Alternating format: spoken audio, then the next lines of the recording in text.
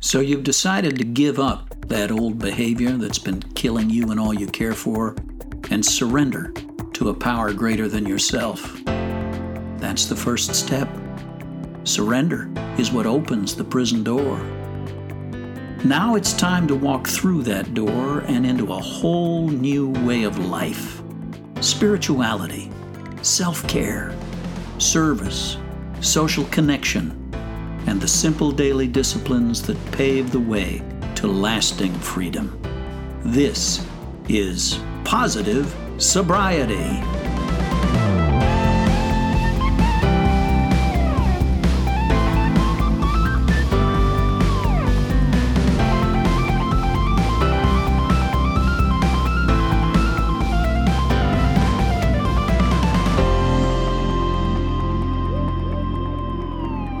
Welcome to another episode of the Positive Sobriety Podcast.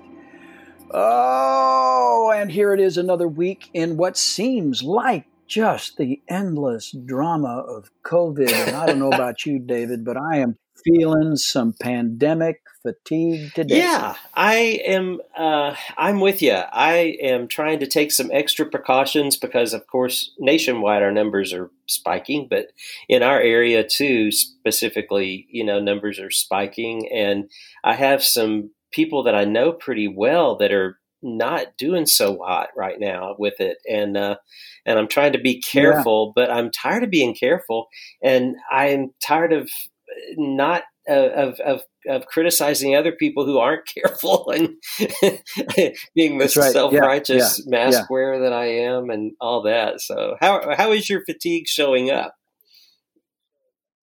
For me, well, let me see. Resentment and resistance. I just feel so deprived and entitled. I was invited to a wedding this last weekend. And so it's an outdoor wedding, very small, only 37 people. We're going to be socially distanced. Because Allie, as I've told you, is so vulnerable to the comorbidities associated with COVID, I'm very careful. It's why I didn't go to the Big Samson retreat. But this is a friend of mine. It's a guy I've been walking with for several years. So I made the drive. Allie stayed home, and I went down. And these folks, I guess I hadn't read the invitation or I hadn't listened. I don't know. I was on autopilot. What I didn't know was, I don't know whether this is a thing. They actually had a private ceremony in the morning with nobody around. And then what I was invited to was the party. It was the reception. Oh, wow. So, it was a beautiful place. It was an outdoor rural setting, and, it was picture perfect. However, not a soul was wearing a mask. And dinner was set up at two long tables where we would be seated elbow to elbow. And, and I took a look at the room and said a couple, hellos to a couple of people. And then, of course, my natural introversion kicks in, and the adolescent in me looks around and says, "I don't know anybody." That kind of thing was going on as well.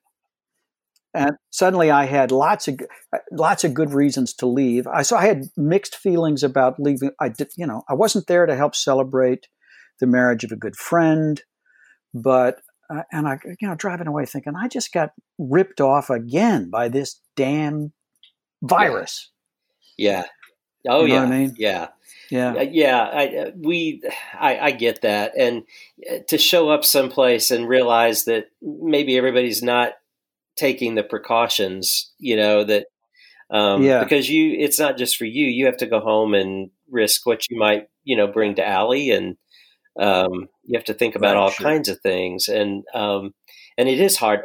My mom is 84, and she has reluctantly opted to forego Thanksgiving dinner this year.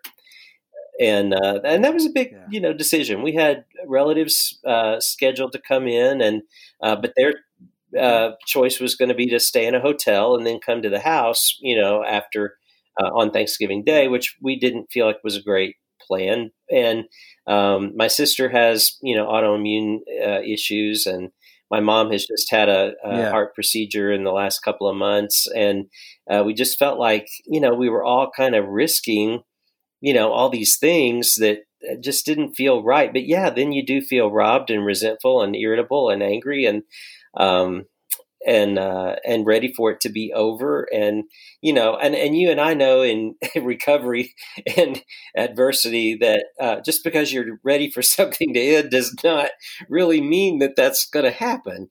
Um, just because your Yeah. ready button has been hit, doesn't really mean that that's exactly how it's going to go. We may have a stretch ahead of us that's way beyond our comfort zones. And so yeah, Yeah.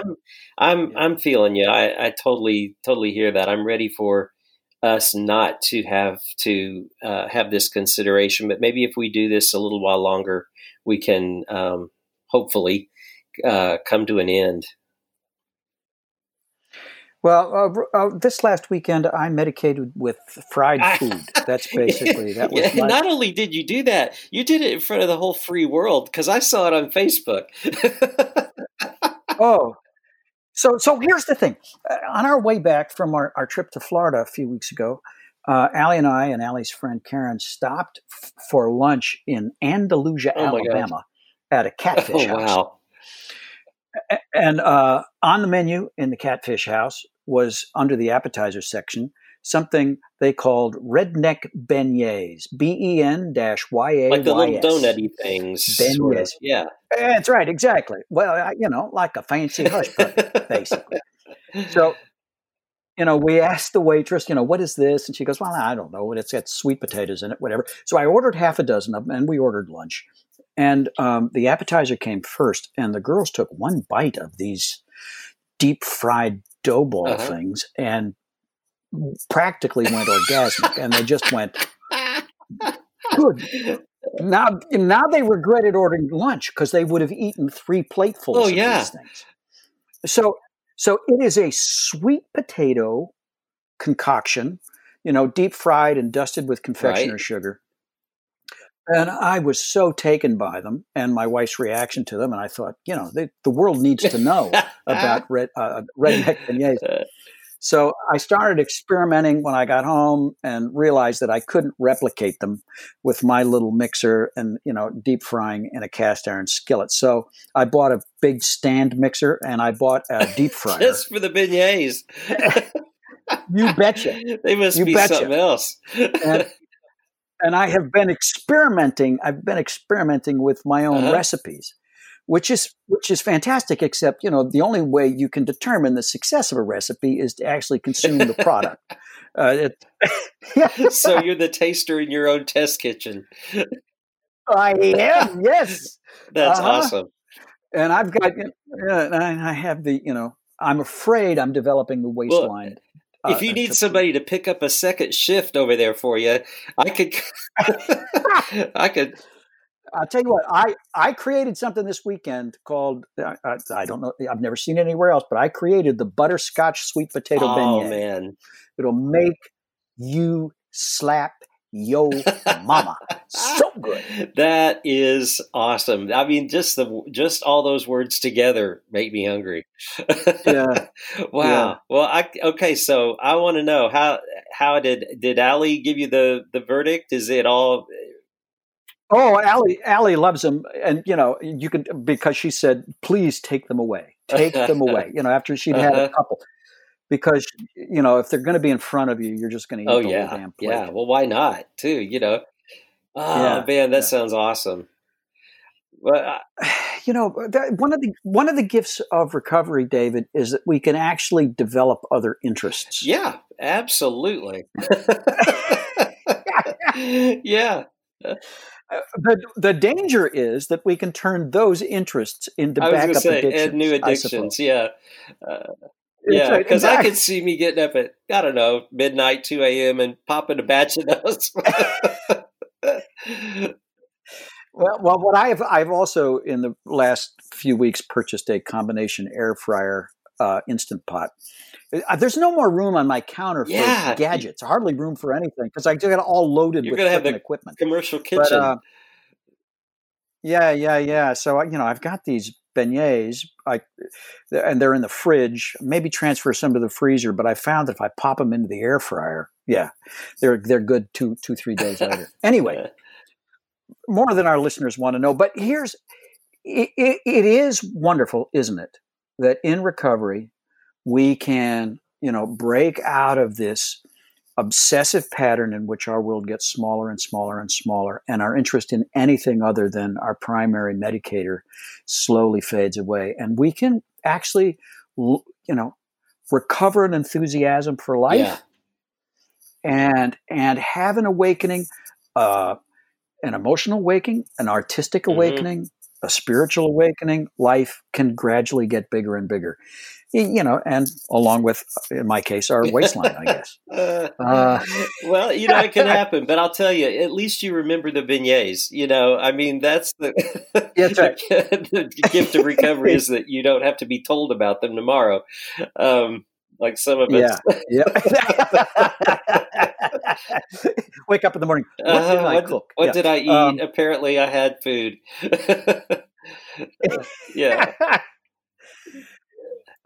Well, we've got a great guest coming up who's going to talk about an awakening, a spiritual awakening, and another wonderful story of the life-giving experience that is recovery.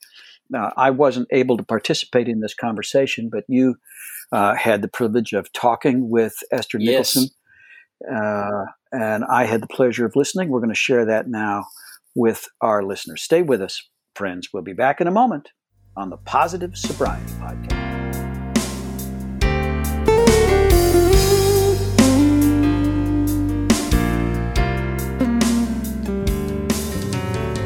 Welcome back to the Positive Sobriety Podcast, and our guest today is Esther Nicholson, and Esther is an author, speaker, singer, musician, fellow recovering person, and Esther's got a great story, and she's got a great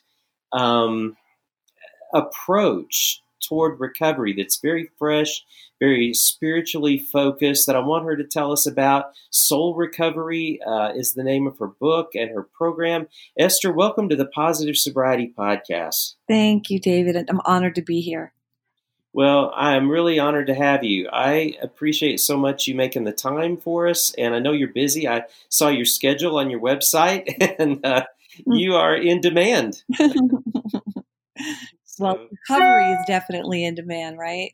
Absolutely. Yes. More and more and more. And, I'm glad for people like you that are putting a fresh voice to some things that we've all heard, for a long time. And but before we get started, tell me about yourself. Tell me a little bit about how you found your way into this way of life.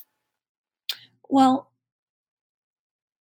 in my 35 years of recovery, I realized that my first addiction was to wanting to belong, wanting to be included. And that's how I smoked my first joint, right? It wasn't because I wanted to get high. I didn't even know what that was, right? Yeah. I wanted to belong with the kids that were doing it. I wanted them to think that I was okay, that I was cool, that I could be with them. And so that was one of my first addictions. And then, of course, I started smoking weed. I never liked weed, first of all. The first time I got high, it took me about 30 minutes to cross the street. Yeah. Because the cars looked closer and closer, right? Yeah. And it took me forever to cross that dang street. But when I was introduced to cocaine, it was a different experience. It was euphoric. It dissolved the feelings of insecurity and unworthiness, and it dissolved all of that. Any trauma that I'd experienced, it just wiped it away, and I was totally myself and free. And then the chemical aspect of it it creates the phenomenon of craving, Right. The physical allergy. So, even when I didn't want to do it, even when I didn't want to leave my 7-year-old daughter home alone all night long, I would do that because that's what the drug would make me do. Mm-hmm. And my bottom, I had a culmination of bottoms, but the last two bottoms that I really had, was when I had to surrender my daughter to my family because I was an unfit mother. And I knew I couldn't stop. I knew I couldn't stop doing cocaine. I had no idea when I was ever going to. I really knew that something was really, really, really wrong, even though I was still in denial of it. But I was so tired of hurting this little girl.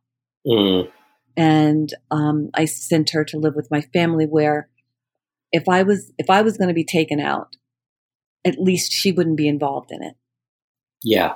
At least, she would have a place to be, people that loved her, people that were family, and she didn't have to wonder when her mom, or if her mom was coming home, Right. And I wrote about that in my book, of walking her to the drug dealer's house at 4 a.m., thinking that was safer than leaving her at home. But of course, when you're a drug addict, you're insane.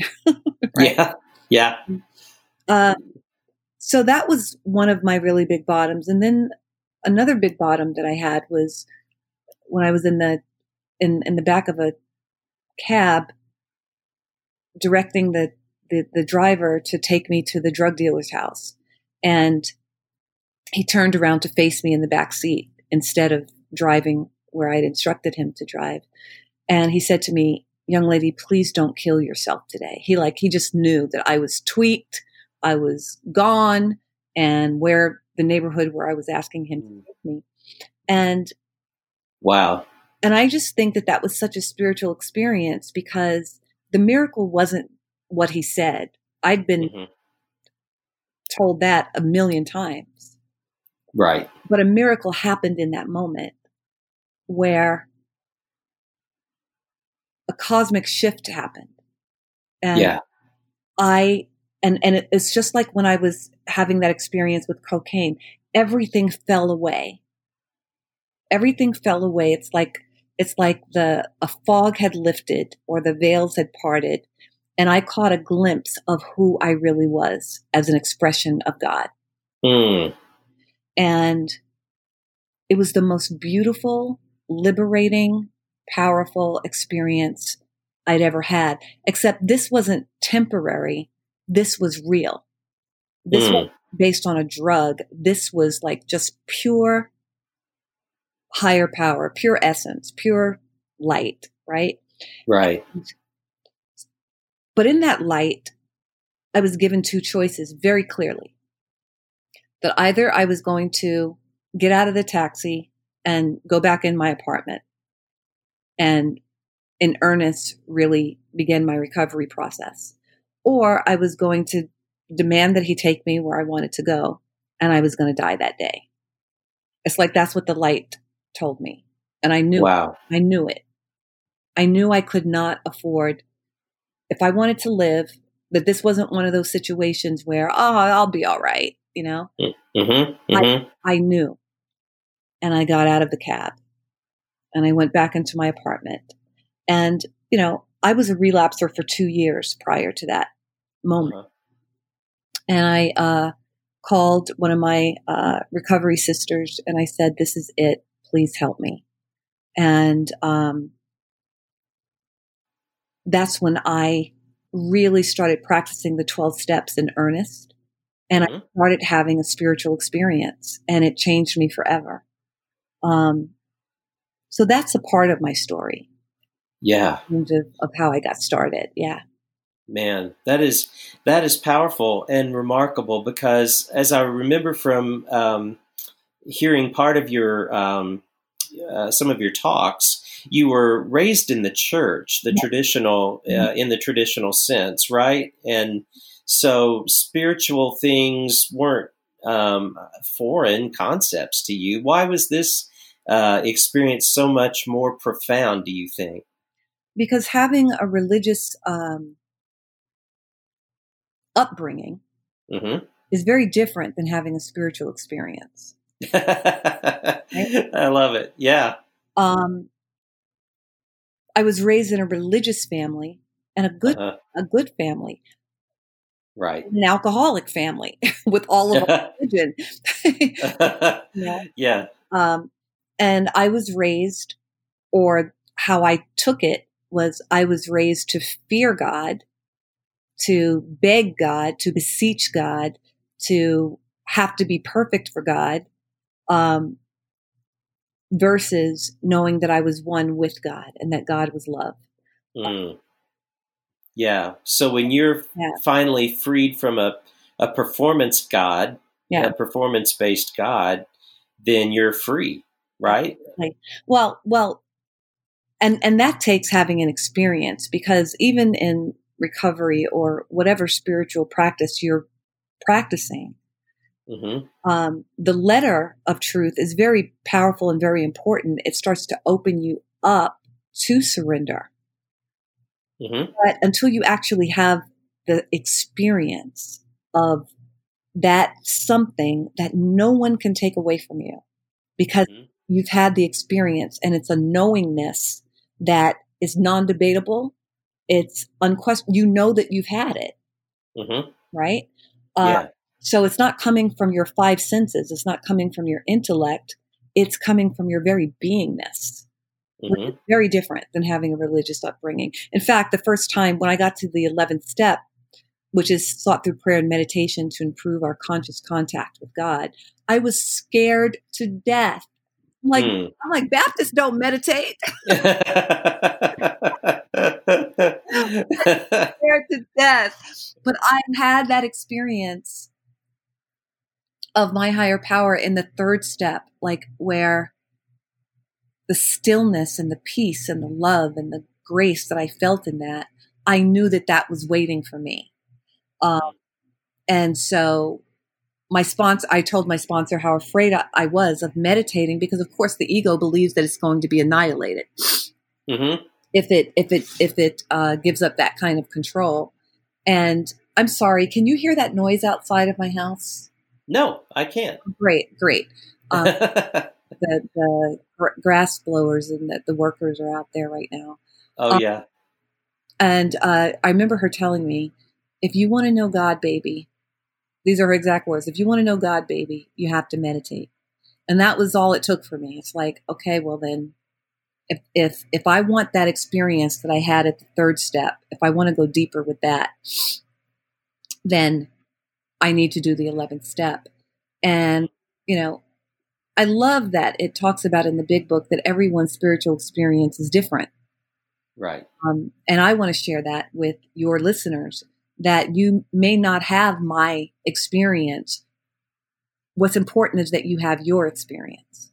And my experience was profound and deep, and like the burning bush experience.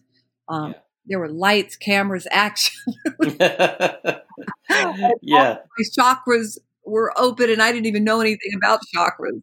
And, and I was changed forever.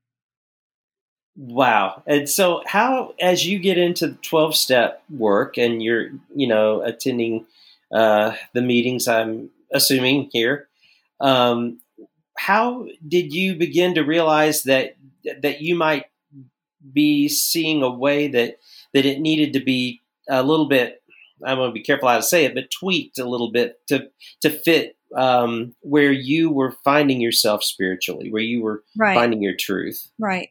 Well, to be very, very, very transparent,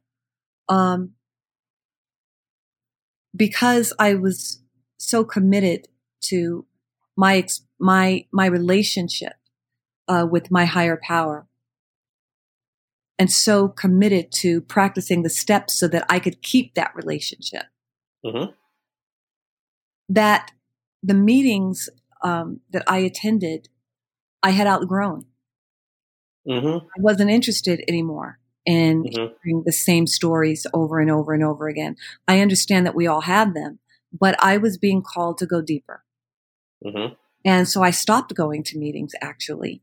And I started practicing ancient wisdom, new thought. And it was a very hard decision for me because we are trained in the anonymous programs, especially in Alcoholics Anonymous, Narcotics Anonymous, and Cocaine Anonymous, that if we ever stop going to meetings, we're going to get loaded. Mm-hmm. And so that was a very scary decision for me, but and it wasn't a conscious cognitive decision. It was where I was being led. Right. And so I started practicing metaphysics, Mm-hmm. which elevated me and gave me an even deeper understanding of the nature of the universe and my oneness with it. Mm-hmm. Like even the 12 steps, they led me to that. I don't believe that I would have been able to have gotten there without the 12 steps. Mm-hmm. And I don't believe that I could work the 12 steps the way I do today without metaphysics.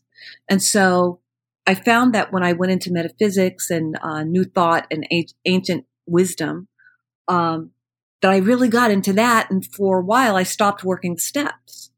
And I found myself crazy again. Mm-hmm. Because there's a certain way that those teachings are taught that really don't advocate accountability, Right. right? Mm-hmm. And rigorous honesty Yeah. and making amends. And without that, so, I was on the high of knowing that I was one with God and manifestation and all of that stuff. That becomes addictive too, right? Mm-hmm. Mm-hmm. But then I wasn't being responsible over here, the way you need to be in the steps. Mm-hmm. Where it says, Right. rarely have we seen a person fail who has thoroughly followed our path. So I had to find a way to bridge the gap Right. and bring both of those very powerful healing modalities together. And then with other healing modalities, such as EFT and the Sedona method and all of that, it just created this, I believe, a complete spiritual practice. Mm-hmm. Like you're covering everything and it's continuing to take you deeper and deeper and deeper. And then it is from there that your consciousness is elevated to such a level that you absolutely can create the life that you desire. And, I found that I was trying to create the life that I desired, which is a very high frequency, spiritually and emotionally and physically and financially and all of that, from a frequency of lack and limitation and chronic anxiety and trauma. Ah, okay. Yeah. Right? So this work, soul recovery, brings you to that level where it's like, yes, or no, rather, life is not about laboring and efforting and begging and beseeching and stress. It's about ease and grace when you're in that consciousness. It's not supposed to be hard. And so I also include scripture with that and all of that, where, one of my favorite scriptures says, I will restore to you the years that the locusts have eaten. And the locust represents your false beliefs, the years that your false beliefs and your unhealed trauma and your unhealed pain has eaten up, that when you get to this elevated state of connection, it's given back to you. Yeah. Isn't that beautiful? Yeah. I love that scripture, by the way. Yeah. And I've heard it applied in a lot of different ways, but I love your context. Yeah. Thank you. Yeah, because that, I think that a lot of times in my own story, the broken beliefs that I had for many years kept me sick. Yeah. And kept me as a relapser, so to speak. Mm-hmm. Like you're saying, and then when you do begin to relax and realize that God is not this entity that's got a tote board in the sky somewhere, and you're on the Comedy Channel in hell to live out your life in front of it, you begin to experience that freedom. But when you began to pull back from the meetings, Esther, where did you find your community? Agape International in Los Angeles. Yeah, because you're on the West Coast. Well, now I'm in Nashville, but I okay. West Coast for 32 years, and I started attending that community and became a licensed practitioner, where I really learned and experienced my oneness with God. Like I said, I also learned that can only take me so far if I'm not accountable in the 12 steps, because we get blocked. Mm-hmm. We get blocked by our selfishness, our self-centeredness, and our self-seekingness. And I don't care how spiritual you seem to be over here. If you're not being accountable over here and just ignoring those things, you're going to get blocked. Your connection is going to get blocked. Mine did. Mm-hmm. Mm-hmm. Right? Yeah. So yeah. To have a clear connection, it was important for me to do all of it. Right. And so meditation is largely the focal point of soul recovery, right? So, no, meditation is just one aspect of soul recovery. It is definitely, I believe, one of the most powerful pathways, one of the most powerful tools to get you to the divine within yourself. And I tell people, don't worship meditation, worship what it gets you to. Mm-hmm. Right? How would you address somebody, now let's say you're in Nashville and you're in the Bible Belt here, so to speak. Mm-hmm. How would you address somebody that is kind of meditation averse, Mm-hmm. Meditation skeptical because, maybe their concept of prayer is, preaching to God Mm-hmm. for a period of time every day or something. And I don't mean that, in a snarky way. I just mean that I've fallen into that. And, we think that we're praying and we're just telling God what to do. But meditation is very different. And so how would you introduce meditation to somebody that may think they understand it, but maybe they don't? With an open heart. Mm-hmm. With an open heart and listening to what they have to say and what it is that they need and what it is that they're afraid of. Right. Mm-hmm. And then sharing with them my experience of it. Mm-hmm.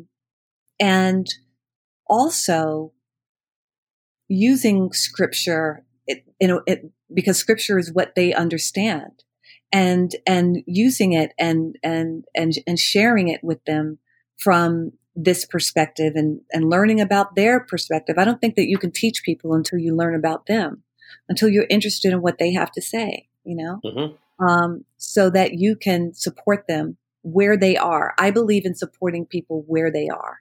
Right. And I believe that when the student is ready, the teacher will appear. If I am your teacher, then this is a part of what I teach, but I'm not going to rush you into it. I'm not going to badger you into it. I'm just going to gently hold you until you want to do it. I'm going to let you know that, in my experience, and my belief that it's very difficult to quiet your mind and go into the stillness with a very busy mind that's constantly talking to God and telling God what to do, versus going within and actually being in a place of such humility and awe that you can listen and just be. So, and if I'm not your teacher, then I totally respect where you are. Mm-hmm. Mm-hmm. Yeah. And do you see clients privately? Yes, I do. Yes, I do. Great. And what about treatment centers and places where people are maybe in residential treatment for recovery for a period of time? Do you work with the treatment community at all? Yes, I have been for quite a while now. I go and I speak at their events. I go and do residential workshops on soul recovery. I do alumni retreats. So, excuse me, I do a lot of recovery webinars and events online right now as well. Mm-hmm. So yeah, Yeah, definitely. Yeah. Well, that's great. Nashville is a good recovery town. I mean, there are a lot of treatment options here, but a lot of places that people take a lot of different approaches to recovery, as I've experienced. Right. So, how? Just an aside question: how are you enjoying the South as opposed to being on the West Coast for so long? Well, for for the first 10 years of being here, I didn't like it at all.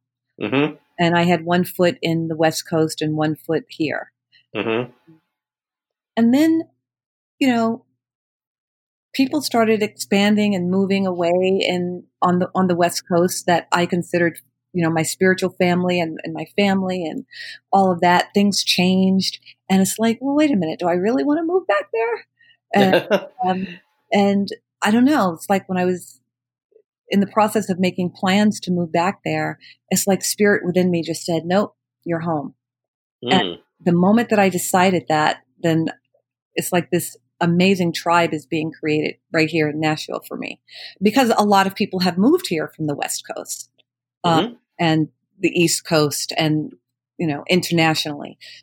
So I'm finding a much more diverse community here that, we get each other versus just being in the Bible Belt, where it's like I felt just totally kind of alone because it just didn't feel like there was a connection. Yeah. Well, Esther, how can people get in touch with you? And your contact information, websites, all of that. How can we find out more about what you're doing and soul recovery and how to access you? Yes. To become a part of the Soul Recovery Tribe, just go and sign up for my email list at EstherMail.com. And that's Esther without an H, ESTER mail.com. If you just want some general information about soul recovery, about me, then go to soulrecovery.org. And if anything that I'm saying here today really moves someone and they want to have a private consultation with me, a 20-minute free consultation to see how I can move you forward, then, so I'm giving you 3 calls to action, then please email me at Esther, again, no H, at Esther Nicholson, NICHOLSON.com. Yeah. And I will say, I had the opportunity to do a couple of your 2-minute meditations that are on your website. And I'd really commend those to people because the idea, I don't have a half hour to meditate, I don't have whatever. These 2 minutes were really well crafted and beautiful music and just a very well put together experience. And so I would even just urge the listeners to, tap on those 2-minute meditations and just as a break. And how you do that is by signing up at EstherMail.com. And you'll get 21 days of those free in your email box every day. And there is an option to opt out of that because everybody doesn't want me in their email box every day for 21 days, even though it's a meditation. So you can also opt out of that. But if you want the 21 days of free meditations, then sign up at EstherMail.com. Yeah. And before we get away here, I would be remiss if I didn't ask you this. I saw on your website as the singer I mentioned, in your intro there, a picture of you singing with Rod Stewart, and you shared the stage with Beyonce and all of that. Can you give us a peek into your life as a musical person? Absolutely. So I was born singing. I was born into a family of singers and musicians. And I was just really blessed and gifted, which is the power of visualization and setting your intention, which is also a part of soul recovery, because, you know, Bette Midler's office called me when I was on my nanny job and said, "How much would you charge us to go on tour?" Wow. Because I remember hearing her on the radio one day and chills went through my body. And it's like, I like her, but I never thought of singing with Bette Midler. Uh-huh. And it literally landed in my lap without my having any of the tools that a vocalist is supposed to have. I didn't have any headshots. I didn't have a video. I didn't have, you know, any recordings of my songs or any of that. Somebody heard me sing at church, and basically kind of the same thing happened with Rod Stewart. And what I want to say about that experience, and I talk about this in my talk, returning home to the authentic self, is that even after being clean from any kind of drugs, any kind of mind-altering drugs, for 10 years, I was still addicted to the illusion of not being good enough, of feeling unworthy and undeserving. So what should have been the highlights of my musical career, doing 2 world tours with Bette Midler and Rod Stewart, and them being so incredibly supportive of me, they were the most anxiety-filled times of my life, because single day I didn't feel like I deserved it. Single day I was waiting for someone to tell me, "Hey, we just realized you're not good enough. Go home. We're sending you home." Same thing happened when I was chosen out of 4,000 people, 20 people out of 4,000 people to go to South Africa to anchor the peace prior to the election of Nelson Mandela. Should have been a highlight of my life. Was miserable because I was obsessed and I was disconnected and I was scared and all of that. So a part of my work is really acknowledging the addiction to those life diminishing emotions. You know, it's called the mental obsession, right? So there's the spirituality, there's the spiritual malady, and then there's the mental obsession, and then there's the physical allergy. And I believe that happens just as much emotionally as it does when you're taking an actual drug. So, and I invite people to look at the times in your life where you landed your dream job, or you landed your dream relationship, or something amazing happened in your life. And you were so filled with anxiety and feelings of not being enough that you couldn't be there for it. Wow. That you felt like a fraud for having it. And it's like that is, and it talks about that in the big book, that fear should be, connected to stealing. It just robs you of your life. And recovery is about getting deep in there and starting to heal that. Yeah. Yeah. Do you think recovery is rooted in self-loathing? I mean, not recovery, I'm sorry, addiction is rooted in self-loathing? I believe that addiction is rooted in the spiritual malady. The number one addiction is the belief that you're separate and apart from God or higher power, which is your authentic self, right? And when you're disconnected, for instance, when a baby is born, they are so connected because they haven't been trained yet. They haven't been conditioned yet to believe that they're not good enough, that they don't matter, that, conditioned in shame and all of that. They're just pure energy. They're just pure God, right? Yeah. And then we learned. So our addiction is rooted in that disconnection. Our recovery is rooted in unlearning the lie. Learning the lies that we've embodied about ourselves so that we can awaken to what is real. And when we awaken to what is real, the mental obsession dissolves and the physical allergy dissolves because you're not insane enough to keep putting something in your body that harms you, right? So, when we straighten out spiritually, we straighten out emotionally and physically. Wow. Well, that's a great exclamation point to end on. Maybe that's really that's powerful and profound. Esther, I appreciate so much you making time for us today, and just the work you're doing, the message that you have.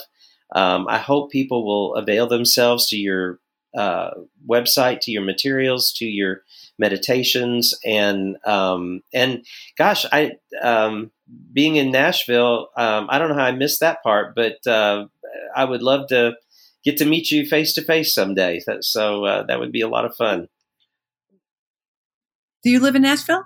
I do. Yeah. Nate lives in Franklin, and I live right now. I live on 8th Avenue, toward downtown. Yeah. Absolutely. Are you guys, social distancing, but still like meeting with people? Yeah. I'm seeing clients in my office. We, have masks getting into the building, but then we keep good distance in the office. But yeah, I'll still catch some time with people now if, we're all careful. So let's email each other and set a date for a Saturday or a Sunday to have some lunch or something, break bread together. That sounds like a great thing. Well, Esther, thank you again.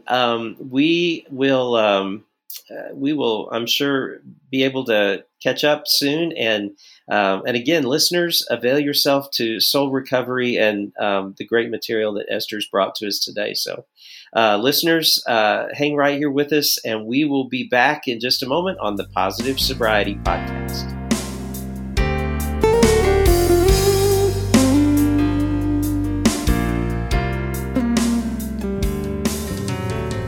Welcome back to the Positive Sobriety Podcast. And Nate, I wish you could have been a part of that conversation. I know you would have brought some great insights as well, but I enjoyed Esther's perspective so much. And one of the things that really jumped out at me when we were talking was she was saying that she feels that addiction is rooted in our disconnection from God. And, as much as we talk about, self-loathing, and as much as we talk about trauma and all those things, which I believe are all part of the crazy puzzle, but she really emphasized how when we are so disconnected from our Creator and from the true experience of accepting ourselves as loved beings perfectly, that we are going to go somewhere to find it or to create it or try to. And man, I thought she really made me think about a lot of things. Yeah, and I think it's pertinent that any religious system that that makes us feel disconnected from God actually can feed addiction. Mm-hmm. Certainly did in my case, mm-hmm. where I could never feel securely connected, never feel unconditionally loved and cared for, always on tenterhooks, mm-hmm. dangling over the flames of hell. Mm-hmm. That system that was intended to scare me straight, to keep me walking the straight and narrow, mm-hmm. For fear of catastrophic consequences.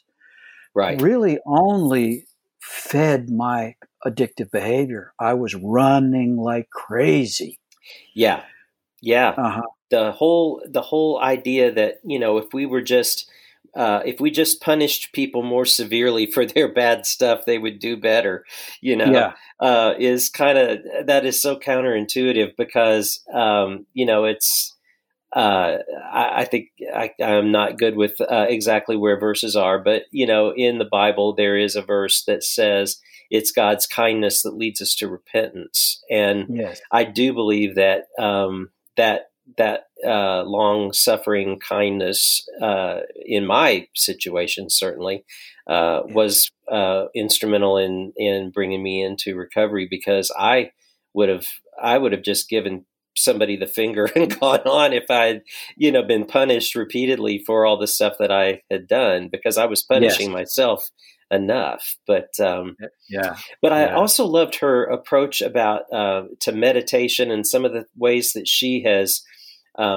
taken a religious understanding and created a meditative practice that works for her as well. And that was a point that I felt like we all could, in my own life, be challenged more with is, the meditative mindfulness practices and not just, preaching to God and calling it prayer and things like that. So, so appreciated. And I love that she came from this great musical heritage of experiences with Bette Midler and Rod Stewart and others. And that she, she was really honest about saying she didn't enjoy it because she didn't think she deserved it. Yeah. And man, how many times in our own lives we're just robbed of the most wonderful gifts, and all because we don't allow ourselves to believe that we're okay. Yeah. But it was. I hope the listeners avail themselves to her material. I think it's worthwhile.